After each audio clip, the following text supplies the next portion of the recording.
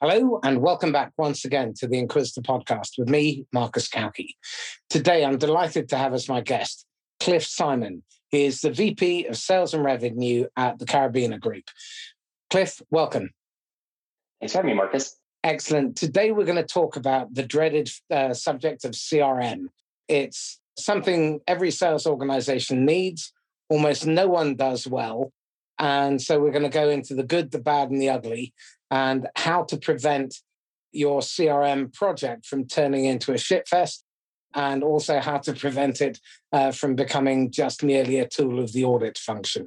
So, Cliff, let's start with what are the single three top biggest mistakes you see people make when they're implementing CRM? Well, again, Marcus, thanks for having me. I appreciate the time. As far as the issues that I really see people running into, it's not taking the time before they've implemented the CRM to evaluate why they even need it.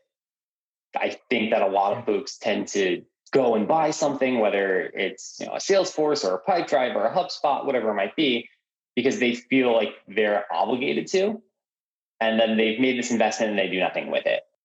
Another big problem that I typically see is folks that buy it and then they have no idea how it actually fits into their existing tech stack or how to build a tech stack around it. There's no forethought. And then once that's come into place, who's actually going to manage it? Okay, so let's start with the foundations. A house built on sand is likely to collapse.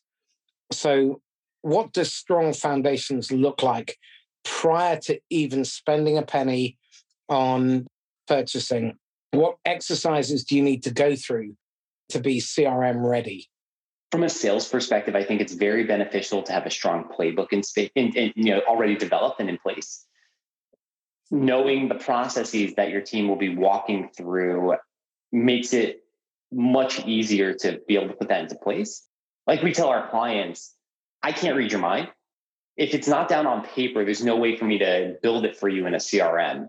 So if you don't already have an understanding of what your processes are, how to work through them properly, how to do your cadences, and how to walk the walk, there's no way for you to be able to just put a CRM into place and magically make that happen. You have to have that already. So map it out on paper so that you know what the process is that maps out your customer journey and every touch point along the way, from initial point of contact all the way through to where you're selling to their great-grandchildren. Exactly. Yeah, have it all completely mapped out. And I think a big mistake that some people in the sales world tend to make there is that they think of that buying process as being very linear, because that's how it appears to us on the sales side of things, but it's not. It's very cyclical. There's lots of detours and deviations, and then things sort of fall back into that. So I might think of it as a 7-step stage, but that's not the sales process for the customer. There's so many different points and back and forth and internal meetings that go on. That should really all be accounted for in the CRM as well. Okay, well, let me take you to task on this, because I've seen so many sales organizations see the customer as an inconvenience at the end of a long chain of revenue operations activities. So you have marketing, then you have the SDRs, then you've got the AEs and the salespeople, and all the way through this process. And at the end, kind of as an afterthought, is the customer. If you're advising somebody to develop their sales playbook and ensure that they are really building their sales process around the customer's buying journey, what would you suggest they do to start with? I would focus, again, I'm coming from a SaaS fintech background. I'm in the consulting space now, but we still build our company under that same kind of ethos where I'm looking at retention. What can I do to keep that customer long-term and have the maximum lifetime contract value? For me to make sure that that occurs, I need to take care of my customer and focus on the things that they need. So am I offering a service that will continue to add value to them over the long term, as opposed to just being a one-stop shop for them to come in, get something done, and then be over with? I think when you start looking at it from that perspective, you can sort of build backwards from it. That's music to my ears. However, the reality is that account retention and account growth are seen as the ugly stepdaughter or the ugly stepsister to direct sales and new business. How do you break that mindset when you're going in to meet a customer or a prospect for your business so that they start with the 20-year customer? So I think that starts off with our initial discovery call. For us, we lay out very openly and very early on in the process that, unlike most consultancies, we're not looking to have a very tight SOW where we just do the work, we walk away, and then any problems that are left in our wake, we just raise our hands and say mea culpa. But if you want it fixed, you got to pay us more for it. We start off with a very long-term relationship. 95% of our clients are on an annual retainer. That's rather unheard of for a startup Salesforce consultancy. But it comes from the fact that we really want to learn our clients' businesses. And we want to offer them that level of accountability where someone's not just doing the work and walking away. We're actually partnering with them to help them bring their business to that next level. I come from a blue collar background. My managing director's family has been raising sheep and pouring concrete in Ireland for the last 10 generations. You don't get to be successful in those types of businesses unless you treat people the right way. So for us, that's really center to our ethos of who we are as a company. Okay. So again, if we deal with the majority, most organizations or many organizations in tech have embraced SaaS, so software as a service, as their model. What they haven't really taken into account is the context has changed and their paradigms have not. So they very often still act as if they're trying to sell a 3-year or a perpetual license. And salespeople have a tendency to do a drive-by shooting, and they only turn up again when there's a renewal or there's a problem. So when you're having the conversations with senior sales executives and founders, CEOs, how are you getting them to shift their thinking so that they are actually building their CRM around the customer? Because again, with all the goodwill in the world that you have, we know that 80 to 88% of CRM implementations fail to deliver the intended outcome. So how do you make sure that they don't shoot themselves in the foot and just buy a lemon? I mean, that's tough. You're absolutely right. So many of them do fail. And I think that's where we've been very successful. We're picking up those pieces. People have come in and done a bad implementation, or they didn't finish the implementation. And now we're being called upon because we have this different ethos and people see something different about us. That's a difficult one. I think you have to really get in touch with that founder or with that VP of sales and talk to them about their ethos. It's hard to change people's mindsets, and you can do it over a conversation, but it only lasts for a few minutes, right? People are going to go back to the way that they're used to doing business until you show them something better and drive that continually. And I think it's a much bigger issue than just, can I make their CRM work for them? That's a tough one. One of the things that I almost never see when CRM has gone wrong is there was almost no time spent speaking to people who are actually going to use the damn thing. So again, why is it that so few CRM vendors and partners spend enough time talking to the actual salespeople who are going to use it? So for us, we go in and as part of our implementation and discovery process, we do interviews with people all the way up and down the chain. I want to talk to your admin versus your VPs versus your end users, know exactly how they're using it and what's wrong with it and what can be done to make it better. I think the problem that you're seeing is specifically when you're talking about something like Salesforce. Salesforce went from being a $3 billion company to a $17 billion company in 3 years. It's a massive uptick in customers, and the partner program hasn't been able to keep pace. That's why you see Salesforce starting to acquire companies that do exactly that. They're trying to level up what they can offer internally, but there's still such a tremendous need.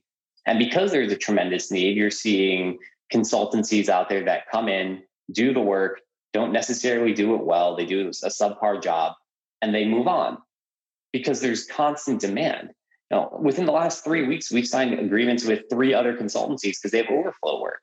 And people are stumbling through work right now. And because of it, they're doing shoddy workmanship. They're not taking pride in what they do.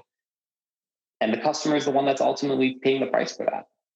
So I'm glad that you said that, because in my experience, ultimately, a poorly implemented CRM has significant negative consequences for the experience and the outcomes that customers experience. So do you also get to interview customers in your process? In some cases we do, in others we don't. The majority of our clients are in the financial services industry. So people tend to be very hush-hush when it comes to the clients that they work with, especially when you're talking about very high net worth individuals. On the SaaS side, we've gotten a little bit more capability there when it comes to like SaaS tech startups, getting to actually talk to their clients, but not so much on the financial services side. So if you are in a position to speak to the customer, then what are the kind of consequences that you've heard that customers are suffering because of poorly implemented CRM? It feels like a bad journey, buying journey, right? How can you make that better for them in the future? When you're talking about things like renewals or issues that they have with the CRM, is someone getting back in touch with them at a good clip? If you're talking about it from like a Service Cloud perspective, how long is it taking someone to answer a ticket from them when they have an issue? What's that customer service experience like? It could range by quite a bit. The other thing we typically talk about is onboarding. What was that experience like? How was it for them to get all your information and get things moving through? In the financial services side, we deal with a lot of high-end investment. People have to fill out 20, 30, 50-page dossiers about what all of their holdings are. And that can be a really drawn-out process to the point where it takes multiple months, 2-3 months for that documentation to go back and forth. So if we can help a client onboard their clients faster, that's been a massive uptick from a user experience standpoint. I think with one of our clients, we've taken that 2 to 3 month process down to about 2 to 3 days. That's impressive. Ultimately, I fundamentally believe that our job is to deliver buyer safety. And without good information and without the right information available when you need it, it's very difficult to be reliable, very difficult to be relevant, and also very difficult to be responsive. And those 3 elements are crucial to developing buyer safety and creating the trusted environment that every seller should be projecting to the customer. And if you don't build your sales process around your customer, with the customer at the heart of everything that you do throughout your entire revenue operation, through marketing, pre-sales, sales, customer success, account growth, operations, professional services, your finance systems, then chances are, as they get thrown over the wall to the next stage, it will feel disjointed. And from the customer's perspective, they're still buying from one company, whether it's Carabiner or Last or whatever. So it's crucial that what your CRM should do is underpin that smooth experience so that they never feel like they're being dumped from one place to the next and then they have to start all over again. Time and time again, you hear about where it's gone from the SDR to the AE, and then they have to tell their story all over again. And then from the AE to customer success, and they have to start all over again. And the handover notes are pulled. So then bits are missed and stuff slips through the cracks. And it doesn't make it customer-centric, and it doesn't focus on being focused on delivering the outcomes that they're renting or their success. So in your experience of working with CRM, it seems to me that one of the most important questions that you touched on earlier around where does it fit, is there a plan? So what kind of planning do they need to go through to make sure that the foundations are strong? I think the biggest question is, what will the function of that CRM be? Will that CRM be the center of a wheel where everything else that you're using feeds into it and it can be your source of truth? If you're going to go with that model and your CRM is not just going to be some advanced little Rolodex that you're paying way too much money for, and you're actually going to utilize it for business intelligence and trying to figure out what's going on with your clients, how to manage a sales process, then you're going to have a lot of success. But you got to make sure everything works in concert with that CRM. It's really difficult to have all these disparate systems that you're paying a ton of money for, that have redundant features and functionality, and then having to manage 6 different dashboards across 6 different technologies, right? The more that you can push everything together and make it as easy for your internal teams to manage, the better. That way you can give unified reporting to people. You can easily pass information back and forth between an SDR and an AE for an account handoff, or for a kickoff call between an account executive and your customer success team. Your customers should not feel that friction on their side of the line. All that information should be shared on your side, right? And again, that's part of having a well-developed sales playbook. What happens in scenarios A, B, and C?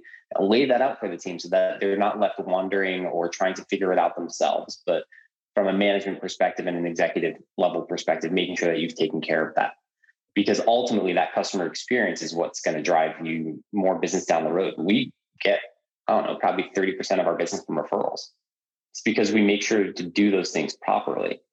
It's not rocket science, but it takes diligence and it takes the actual active thought of making sure that those things are in place, as opposed to saying, oh, we'll figure it out when we get there.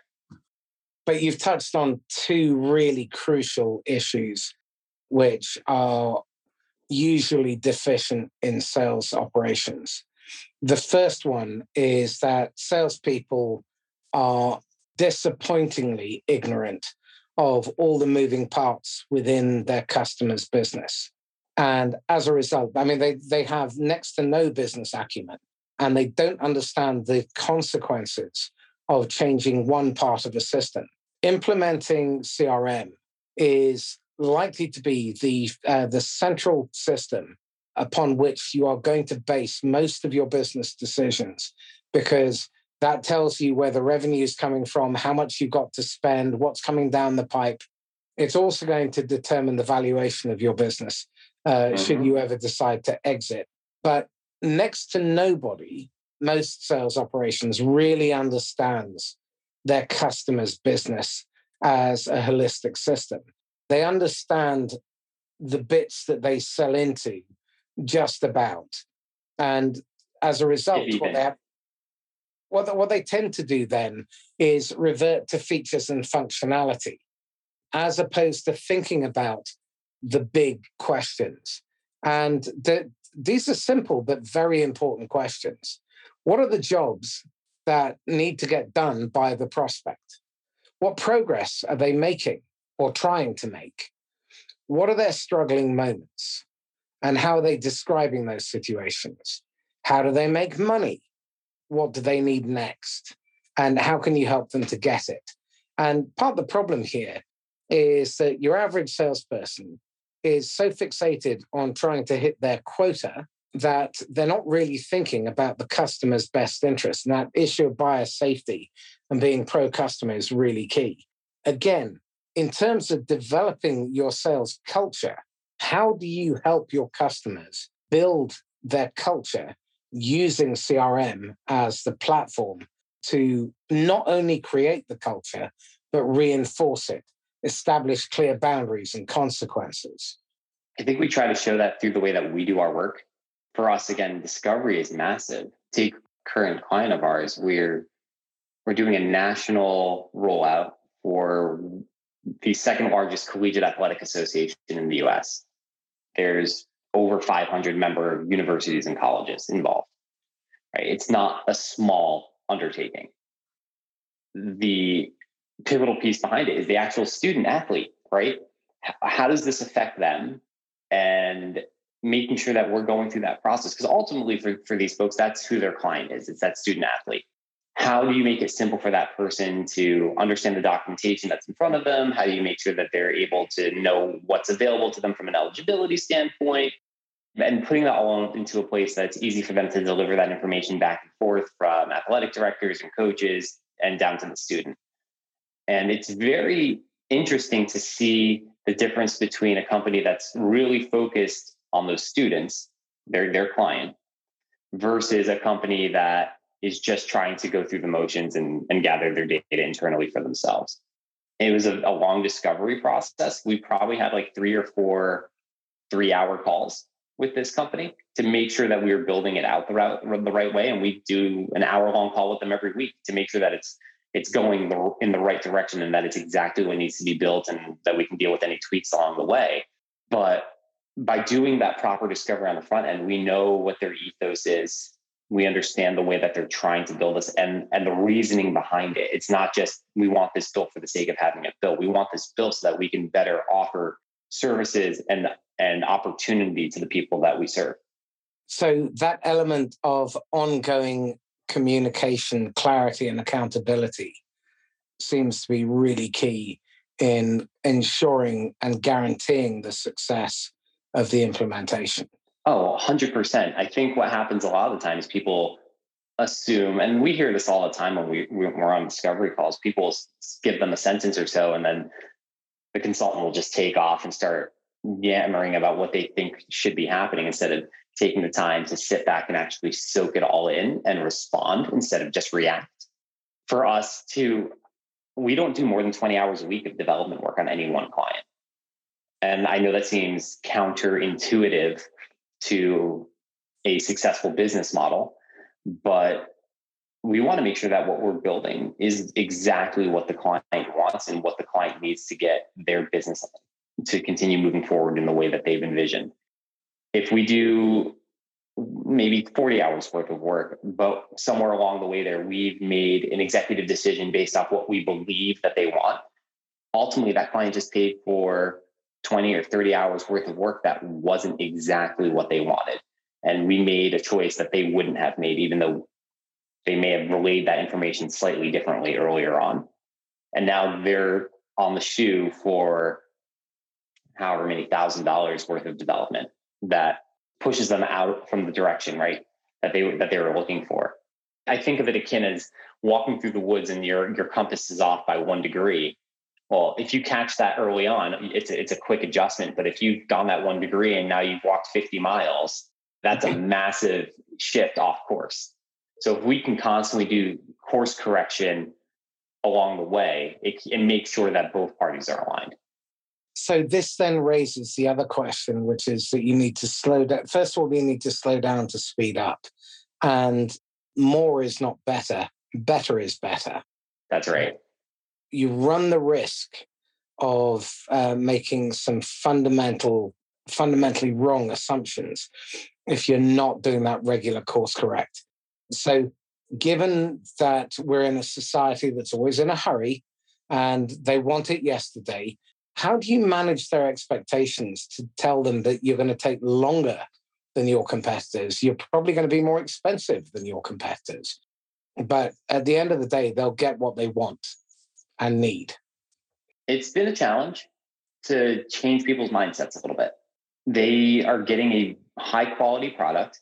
And I think for the majority of the clients that we have, they're very understanding and willing. I think, this comes down to us trying to make sure that the client is just as much a fit for us as we are for them. We want to work with people that want to have that long-term relationship. From a price standpoint, we're going to be less expensive on average than another Salesforce consultancy that competes in the same space as us. And we've done that intentionally, right? We're willing to take a slightly or significantly less margin, I suppose, but over a longer period of time, right? For us, it's an easier, more sustainable way to build a business, but it's also a way in which we can guarantee that the level of work that we're doing is of the highest quality. I'd much rather build something slow and do it the right way as opposed to try to build a rocket ship and leave a ton of customers in my wake. Again, coming back to your earlier point, Account retention is where the money is. Having your customers come back and spend willingly year after year after year, decade after decade, means your cost of sale is substantially lower. If you're churning through customers because you've done a poor upfront due diligence and you haven't set the foundations right, means that you end up incurring a massive prospecting tariff that's perfectly avoidable.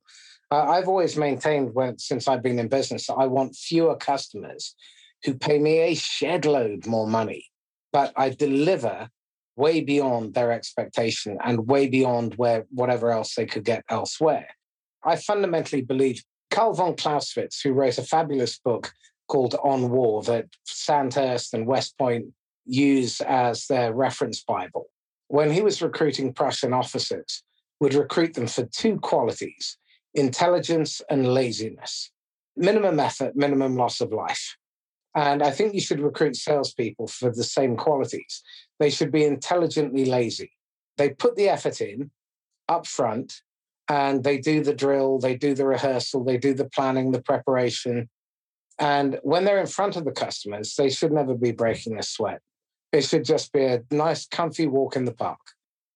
They've rehearsed every angle. They've planned for every eventuality. And my muse on this is Napoleon at the Battle of Austerlitz. He had decided which general would surrender to him at which little village months in advance. And he knew precisely what was going to happen because he planned for every contingency.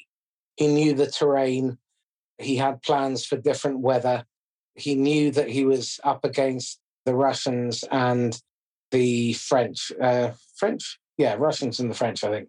He knew that, not the Russians and French, the Russians and the Austrians. And he knew precisely what he was going to do.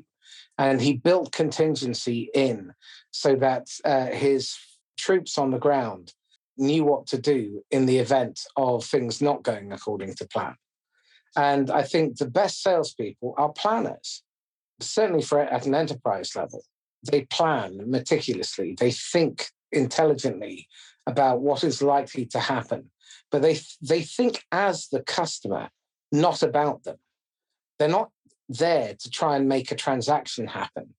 They're trying to establish a lifetime partnership with those customers. And therein lies the difference. How do you create a CRM that underpins and supports that kind of mindset and ethos for planning, preparation, and thinking long-term about the customer? I think what we've seen a lot of lately, maybe like the last year to three, you're seeing things like Medic and MedPick, where, in my opinion, it's more of just like the flavor of the month. But those things are being implemented into the CRM, and it's being done in a way that's very strict and stringent, to the point where you can't move on to that next phase unless you have all of those information points. And I think that it leads itself away. It's sort of like the perfect being the enemy of the good, because you're looking to get all this information up front where it might not all be readily available. And that can be really frustrating from a salesperson's perspective. Don't get me wrong. I think a lot of that information is really good stuff, that it should be in there. But that's one way I sort of see all of these things that people are trying to implement being done in a way that's not necessarily useful. I think if you have a lot more like open fields or things that aren't necessarily required to continue on to the next step, and that as long as you get that information before the sales cycle is over, you'll be okay. I'm just curious in terms of that longer term perspective, in terms of trying to prospect for a customer who will be a customer in 10 years' time, rather than for a prospect who will help you hit your quota this month. What do you build into the CRM and into the conversation with the purchaser to ensure that they've factored all of that in so that they are playing the long, infinite game rather than that finite game of just going for growth at any cost and being very transactional? I think it comes down to having that conversation openly with the client. Most of our clients don't come on board for a year-long contract. They come on board for a 3-month engagement. And then we continue on to a year-long contract because we've proven the worth of what we bring. So there's an element of we say what we're going to do, but then coming back and actually doing what you say you're going to do and continuing to earn the right to have that business, to build the trust, to put in the hard work and the effort to not only sell an account, but to maintain that account and to deliver a high level of work for them so that they have the desire to come back and continue to work with you. Okay. And on an ongoing basis, because obviously with the best will in the world, odds are that first implementation isn't going to be the finished product. What sort of cadence do you engage with them over in order to ensure that you stay relevant and the CRM continues to be fit for purpose as they grow and evolve? Weekly. We speak to our clients weekly. I know it's a lot more than people typically do, but for us, it's really important to continue to be in their mind. We don't see ourselves as a vendor. Most salespeople either start off as a peddler, and then you work your way up to becoming a vendor. And then after that, you become a trusted advisor, that counselor. For us, that's really where we're trying to end up, where we're able to say, hey, these are industry best practices. This is how I think that fits well into the CRM that you have. And this is how that has an effect on your business. Not coming in and saying, hey, spend X amount of dollars with us for the sake of spending X amount of dollars with us. There has to be a purpose and it has to continue to move the needle. So in terms of what comes next, what's happening next in their business, how deeply embedded are you at a strategic level with their executive and their board so that you do remain relevant consistently over time? Yeah, no, that's a fantastic question. We're connected continually.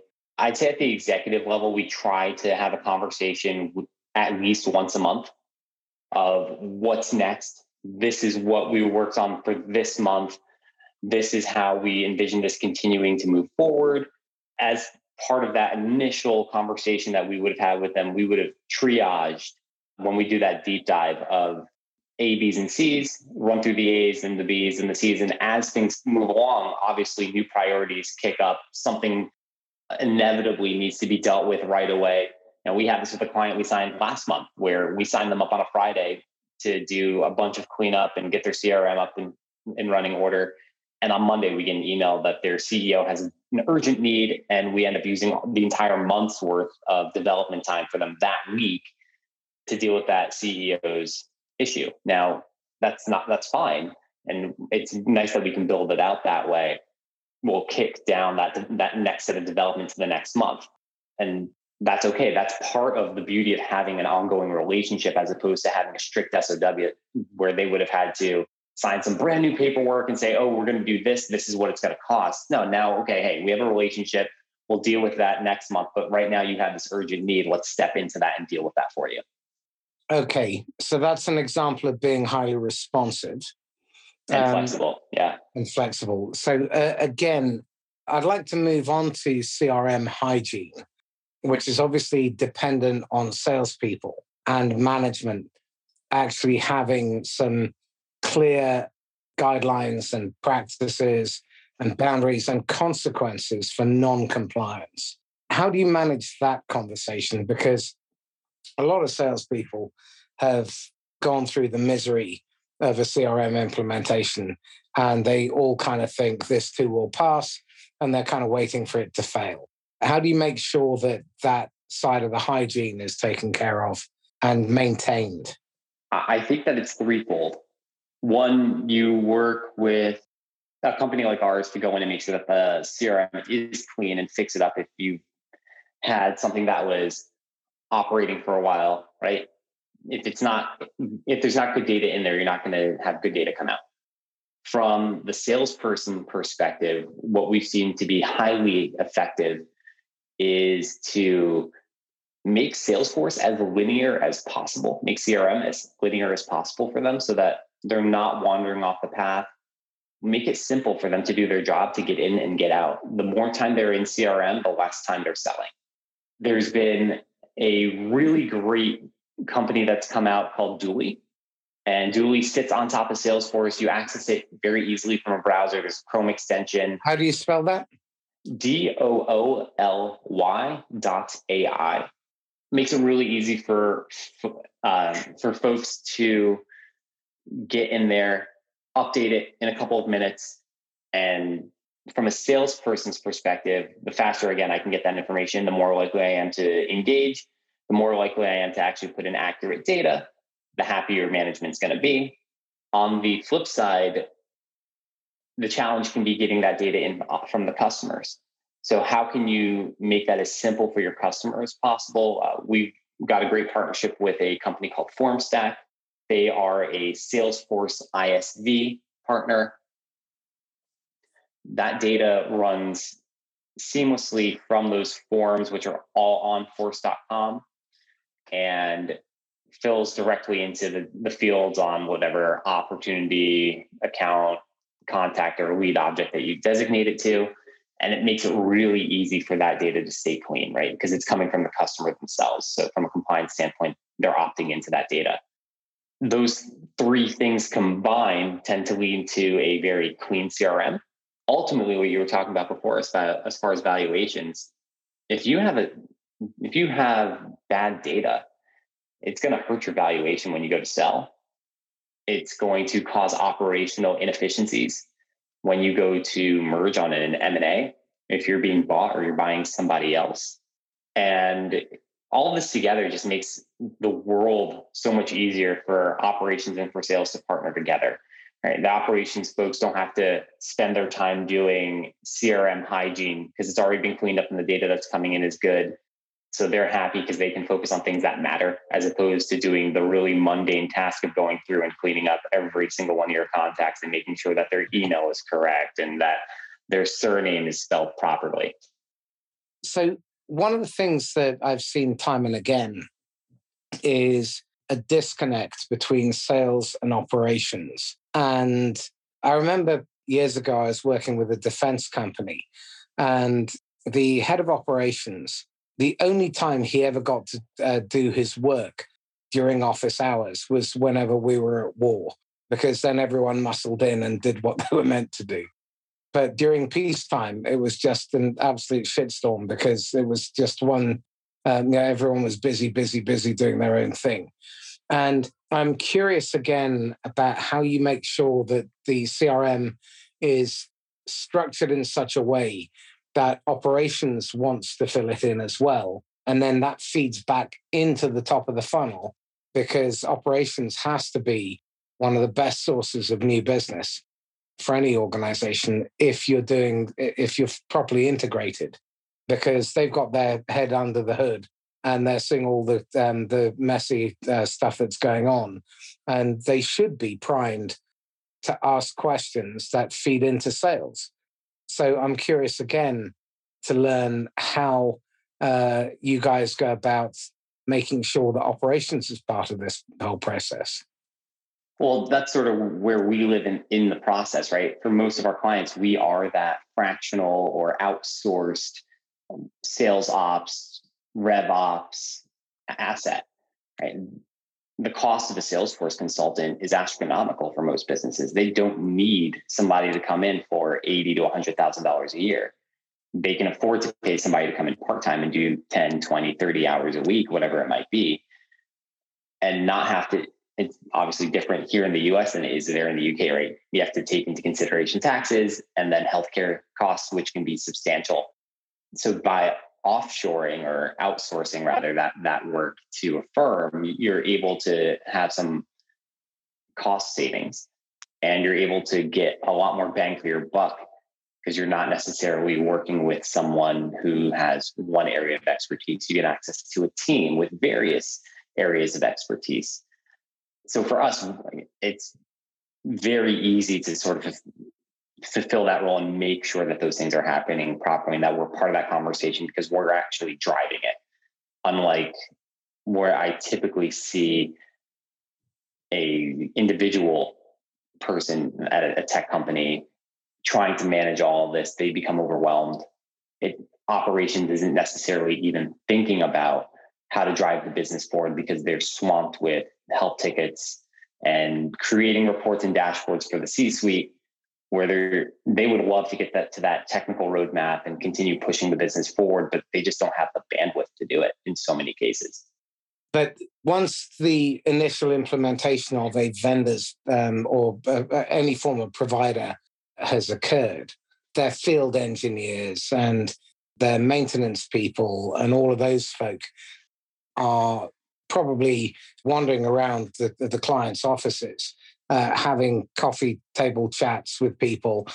And again, it just strikes me that where I've seen and where historically I've trained people to train their engineers and their repair people and their maintenance folk to ask sales questions, pipeline grew 400%. Oh yeah, that's easy. You're talking about boots on the ground folks that actually know what's going on. Yeah. To me, they should have access to the CRM, and that's information that needs to be flowing back and forth between those engineers on the ground and the people that are actually selling, because they're actually able to tell the stories and give those insights that you're missing out on otherwise. There's tons of tribal and institutional data and knowledge that they have their fingertips on. And that's so beneficial for the sales team. It's beneficial for the company. You have an asset internally that is a trusted asset, that they're being told things that no one else is hearing. No outside vendor that's going to try and come and take your business is hearing. You have to leverage it. You have to. And drivers is another one. People doing deliveries often pick up little snippets. But it just strikes me that the integration of all these different departments needs to be there, and they need to have regular communication. When I was working in hospitality, what we ended up doing was having housekeeping, front of house, finance, catering, all attend the sales meeting at least once a month so they could feed back. And again, it massively improved the experience of the customers and the guests. But it also meant that the pipeline was always nicely stacked. We took one hotel and we grew their average room rate from £181 a night to £356 a night by a number of things. But one of those things was making sure that all the different departments were feeding into sales. And we ended up driving enormous amounts of cross-sell. So, for example, the housekeeping people would be trained to speak to guests in the hallway and have a chat. And then if they were complaining about their sore feet, recommend the spa. Simple stuff like that. But we don't see enough of that cohesion in many businesses because they are all so fixated on doing their work as opposed to really focusing on the customer and not only the experience, but the outcomes that they want. Because I think we've all left companies where the experience was brilliant, but the outcomes were no longer relevant. And we've all put up with crap experience because the outcomes were relevant. And the upheaval of changing vendor was just too much like hard work. Okay, so going back to some of the earlier questions that we talked about, if we think about first question that everyone should be asking is, why are you making this investment? Why are you going to invest in CRM? What are the bad answers that you get back? And what should people really be thinking about in terms of making CRM deliver its fullest potential? Some of these might not be bad answers, but maybe it's just the wrong mindset around these answers. Often I see C-suite and executives wanting better insight into what's happening with the sales team, or better insight into customer retention with customer service and how to manage tickets better, or better insight into where their leads are coming from and managing all of that through Pardot or HubSpot or whatever else. So there's a good intentionality there, but there's no forethought into what that actually means. It's almost like data for the sake of data, because they feel that they must have a reporting on this, or they must be able to utilize X, Y, or Z stat. But because they don't have good data coming in, it's just a stat for the sake of having a stat. It means nothing. I think that's one you typically see. And then the other one is they've taken the time to build something out and they don't have anyone to manage it. right? They've got a CRM, but it's not ultimately doing what they want it to do because they thought just by implementing it, it was going to solve all of these problems for them. But they've never actually addressed the issues at the root cause internally in their business. They're looking to this device or to this technology to be some type of panacea for them, but it's really not. It's a tool that can be utilized to amplify the efforts of what's already happening within the business. I've so often seen the CRM become a millstone around salespeople's necks because of the demands of reporting from above and from other departments, particularly finance. How do you ensure that that doesn't happen right from the planning stage to make it easy for non-salespeople to spew out the reports that they think they want so that sales doesn't get sucked in? I think there's a couple things that you can do there. And a lot of it has to do around education. I see so often that the C-suite, specifically a CFO or a controller, is looking to a budget. They're looking to figure out where the next spend is coming from. How is that money coming in? And they're constantly hounding a VP of sales or sales team. And obviously, it all flows downhill. But where's this deal at? When's this going to close? Trying to get people to blood commit to something that isn't anywhere near to it.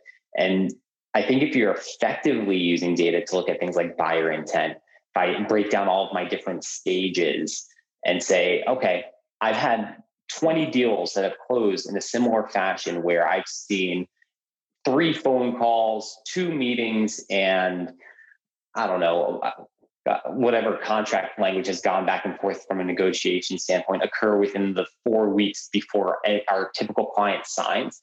If none of those activities are happening, then realistically, that's not going to be a close. Maybe we should push that down the line. So it's a matter, one, of educating the C-suite to look at forecasting differently, and then teaching your salespeople to not just run off of their gut, but to try to use data in a way that can help them accelerate a sales process. Look at the things that they've done well in the past and replicate them instead of trying to reinvent the wheel. Okay. So another little soapbox that I do like to jump on every now and again is the bland, banal drivel that comes out of marketing. How do you ensure that your sales force is not just pushing out this tedious corporate content using the CRM and automation? Because there must be really good indicators that that stuff actually is detrimental to the sales process. And what are you doing to ensure that they pick up on that early? Taking a different approach to marketing. I think video is super hot right now. It's very effective.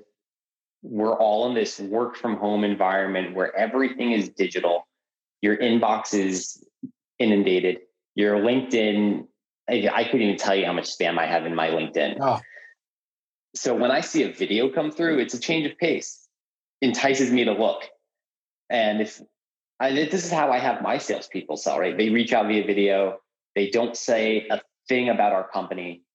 They're focusing on the client and what might be important to them based off what that person's LinkedIn shows or whatever research they did on them. And that's it. And go for a conversation and keep it very light, 30 to 45 seconds max. Make it something that's interesting for their day. I can send you an article, but I have a colleague of mine who I'm actually doing a podcast with tomorrow. He comes from outreach originally. So, they're the kings of sequencing and making sure that they're funneling all of that data into Salesforce. But he saw a huge uptick by utilizing video. Yeah. He went to one video, got his response rate to 24%, added a second video to the sequence where all he was doing was pointing up to the previous message and say, hey, check out this previous message I sent you. His response rate, 34% on cold outreach. Very good. Yeah, that's ridiculous. So for those of you who are not familiar, on LinkedIn, you need to use the mobile app and then go to someone's profile and then click on message. And then at the bottom, there is a plus sign. And if you click on the plus, you can either leave a voicemail or you can leave a video. And this bypasses switchboards, it bypasses gatekeepers, and it bypasses direct dial. And if you haven't got their mobile, video works. And it's nice too. You have to be connected with them to be able to send it. We also work, I have a SCP that we use called Ample Market, and Ample Market's Chrome extension actually allows you to send those same voice messages on your desktop, which is how I do it personally. I don't typically use the LinkedIn mobile app for that, just because I hate bouncing back and forth between two devices. I like sort of being on my multiple monitors, but it's a fantastic tool. Excellent. Okay, I shall definitely have a quick check out of that. Fabulous. Cliff, we're coming to the top of the hour, so let's start wrapping up. Tell me this. You've got a golden ticket, and you could go back and advise the idiot Cliff, age 23. What choice bit of advice would you give him that he would have probably have ignored, but would probably have benefited from? A lot of what we've talked about today and how to treat your customer. I was the prototypical lone wolf early on in my career, and I burned and churned through customers. I was very, very good at it, thankfully, or maybe not so thankfully for those poor customers. But I would encourage a younger me to be, as you mentioned, more customer centric and worry about the things that matter to them as opposed to just hitting a quota. That would be my number one piece of advice from a business perspective. That and get up about 20 minutes earlier. There is a question that I'm rattling around in my head at the moment. We're trying to address it with the new community that we've set up, Sales a Force for Good. And the question is this: is what passes for great in sales fit for purpose? Because you've touched on it really nicely there, the lone wolf who burns through customers. It's a lot of hard work. And I'm curious about your thoughts on what makes a great salesperson in the modern age. Being consultative. I think we hear that term a lot. And I think a lot of people think they are, but really understanding your customer, taking the time to educate yourself, not just on them, but their industries. I think one of the reasons we do so well in financial services as a company is because my managing director's background is in investment bank. My background is in fintech. We understand the challenges that they face. And it's not just us coming to them peddling a good, right? We're really coming to them as a trusted advisor. And yeah, you have to earn that seat at the table. But when you come into a client and start talking their language and you understand their challenges because you've seen it before and you've done the hard work of learning it, now you're speaking to one another as peers. You're not sitting on the opposite side of a negotiation table. You're sitting side by side planning together. It makes all the difference.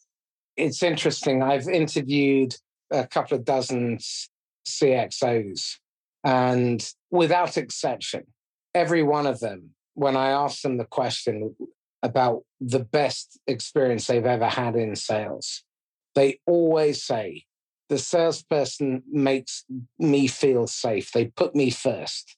They listen deeply.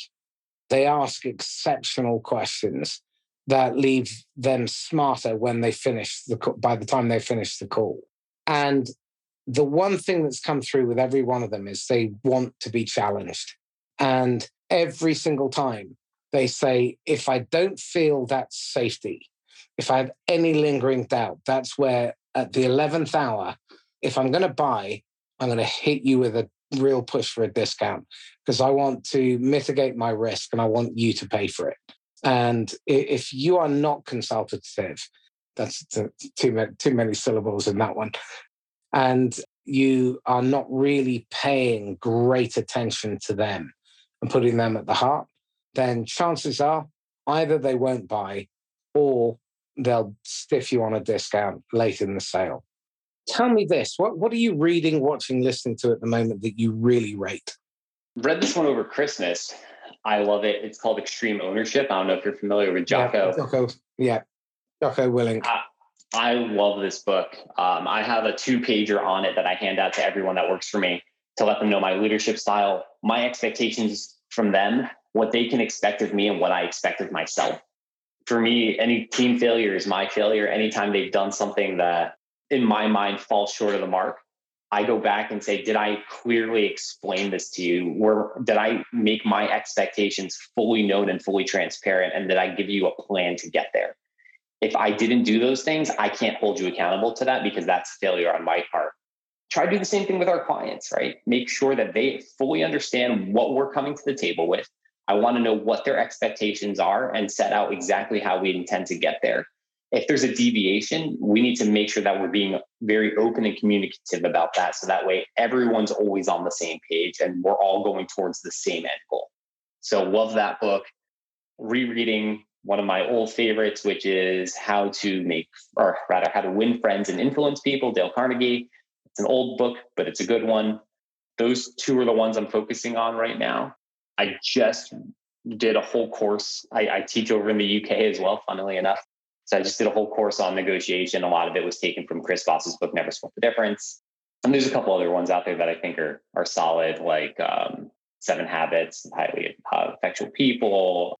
I don't do too much listening nowadays. I feel like I get a lot of AirPod fatigue. My son's constantly trying to pull it out of my ears. So when I'm not down here in my office, I'm usually not listening to stuff anymore. But fair enough. Excellent. What are you struggling with? What are you wrestling with at the moment? Oh, gosh. Hiring good help. We're growing at an incredible rate. We're hiring a new consultant every month at this point, sometimes multiple in a month, just because we're signing the work. There's so much out there. There's a lot of people that are hungry for people who are willing to partner with them and not just say, here's your CRM and go. They're really looking for people who are willing to lead them. Like you said, CXOs are looking for someone that's going to challenge them and challenge their way of thinking and help them do more with their business.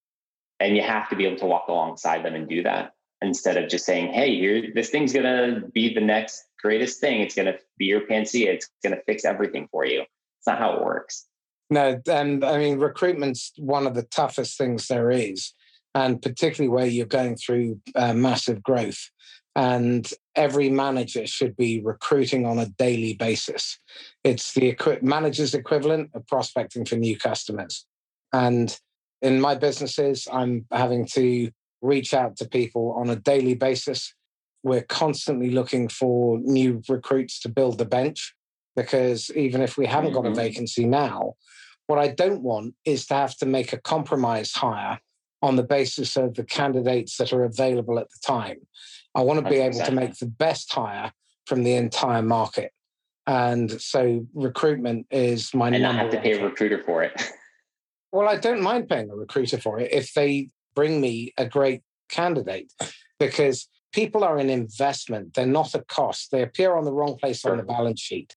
Yes, we've all made bad investments, but the reality is if you bring on a great salesperson, they could be worth 1, 2, 3, 10 million a year. You bring on a great partner manager, they could be worth 5, 10, 20, 50 million a year. So who cares if you pay a recruiter $90,000 to recruit them? Obviously, you'd prefer not to. But if they're going to bring in 5 million a year, of which 40 to 60% falls to the bottom line, it's a good investment. Yeah, and I think that's somewhere we'll probably be in another year or so. At this point, it's cash flow. If I got to pay a recruiter $30,000 a month for the next 3 months, that's a big hit. Yeah. So, well, again, one of the things that I do with my clients is when I make a placement, I get my fee spread over 2 years, so on a monthly basis, because I fundamentally believe that no one wants to hire. What they want is someone who will succeed in the role and stay. And salespeople only really hit their stride by the end of year 3. So I'm even willing to go 3 years, but it's a bigger fee. That 2 year, that's incredible. I'm going to have to try that one. Excellent. Cliff, how can people get hold of you? They can either email me. My direct email is cliff@carabinergroup.com. That's CARABINER group.com. It's also our web address is carabinergroup.com. You can check us out, read our case studies. And we also have a new YouTube channel that we just launched. It's content that's on YouTube, LinkedIn, Instagram, and on TikTok. And that is The Salesforce Guys, just how it sounds. Part of our ethos here is also empowering the next generation of talent. So we have a ton of college kids that we partner with, anywhere from freshmen to seniors at some of the top universities across the US. And we're teaching them about Salesforce. And what we really want to do is to teach college kids that Salesforce is as ubiquitous in the workspace as Microsoft Excel, and let them know that there's free training. We're more than happy to give them some on-the-job learnings, so that way they can walk into a full-time role as soon as they graduate, making some really good money. Excellent. That's fantastic. Very laudable. Cliff Simon, thank you. Marcus, it was great. Thank you so much. I really appreciate you inviting me on your show. My pleasure. So this is Marcus Cauchi signing off once again from the Inquisitor podcast. If you're the owner or CEO of a tech company in the 10 to 50 million turnover mark, and your goal is to grow your business and achieve real, sustainable hypergrowth with highly engaged and highly productive employees across your entire revenue operations function, and clients who stick with you year after year, decade after decade, let's schedule a call over Zoom. My email is marcus@laughs-last.com. Almost forgot that. And you can DM me on LinkedIn. And if you're really committed to being pro-customer, that means putting the customer at the heart of everything you do and creating the conditions for buyer safety, then check out Sales A Force for Good. We're a global community committed to putting the customer first and raising the bar in the entire sales profession. You can check us out by using hashtag ProCustomer or hashtag SAFFG. In the meantime, stay safe and happy selling. Bye-bye.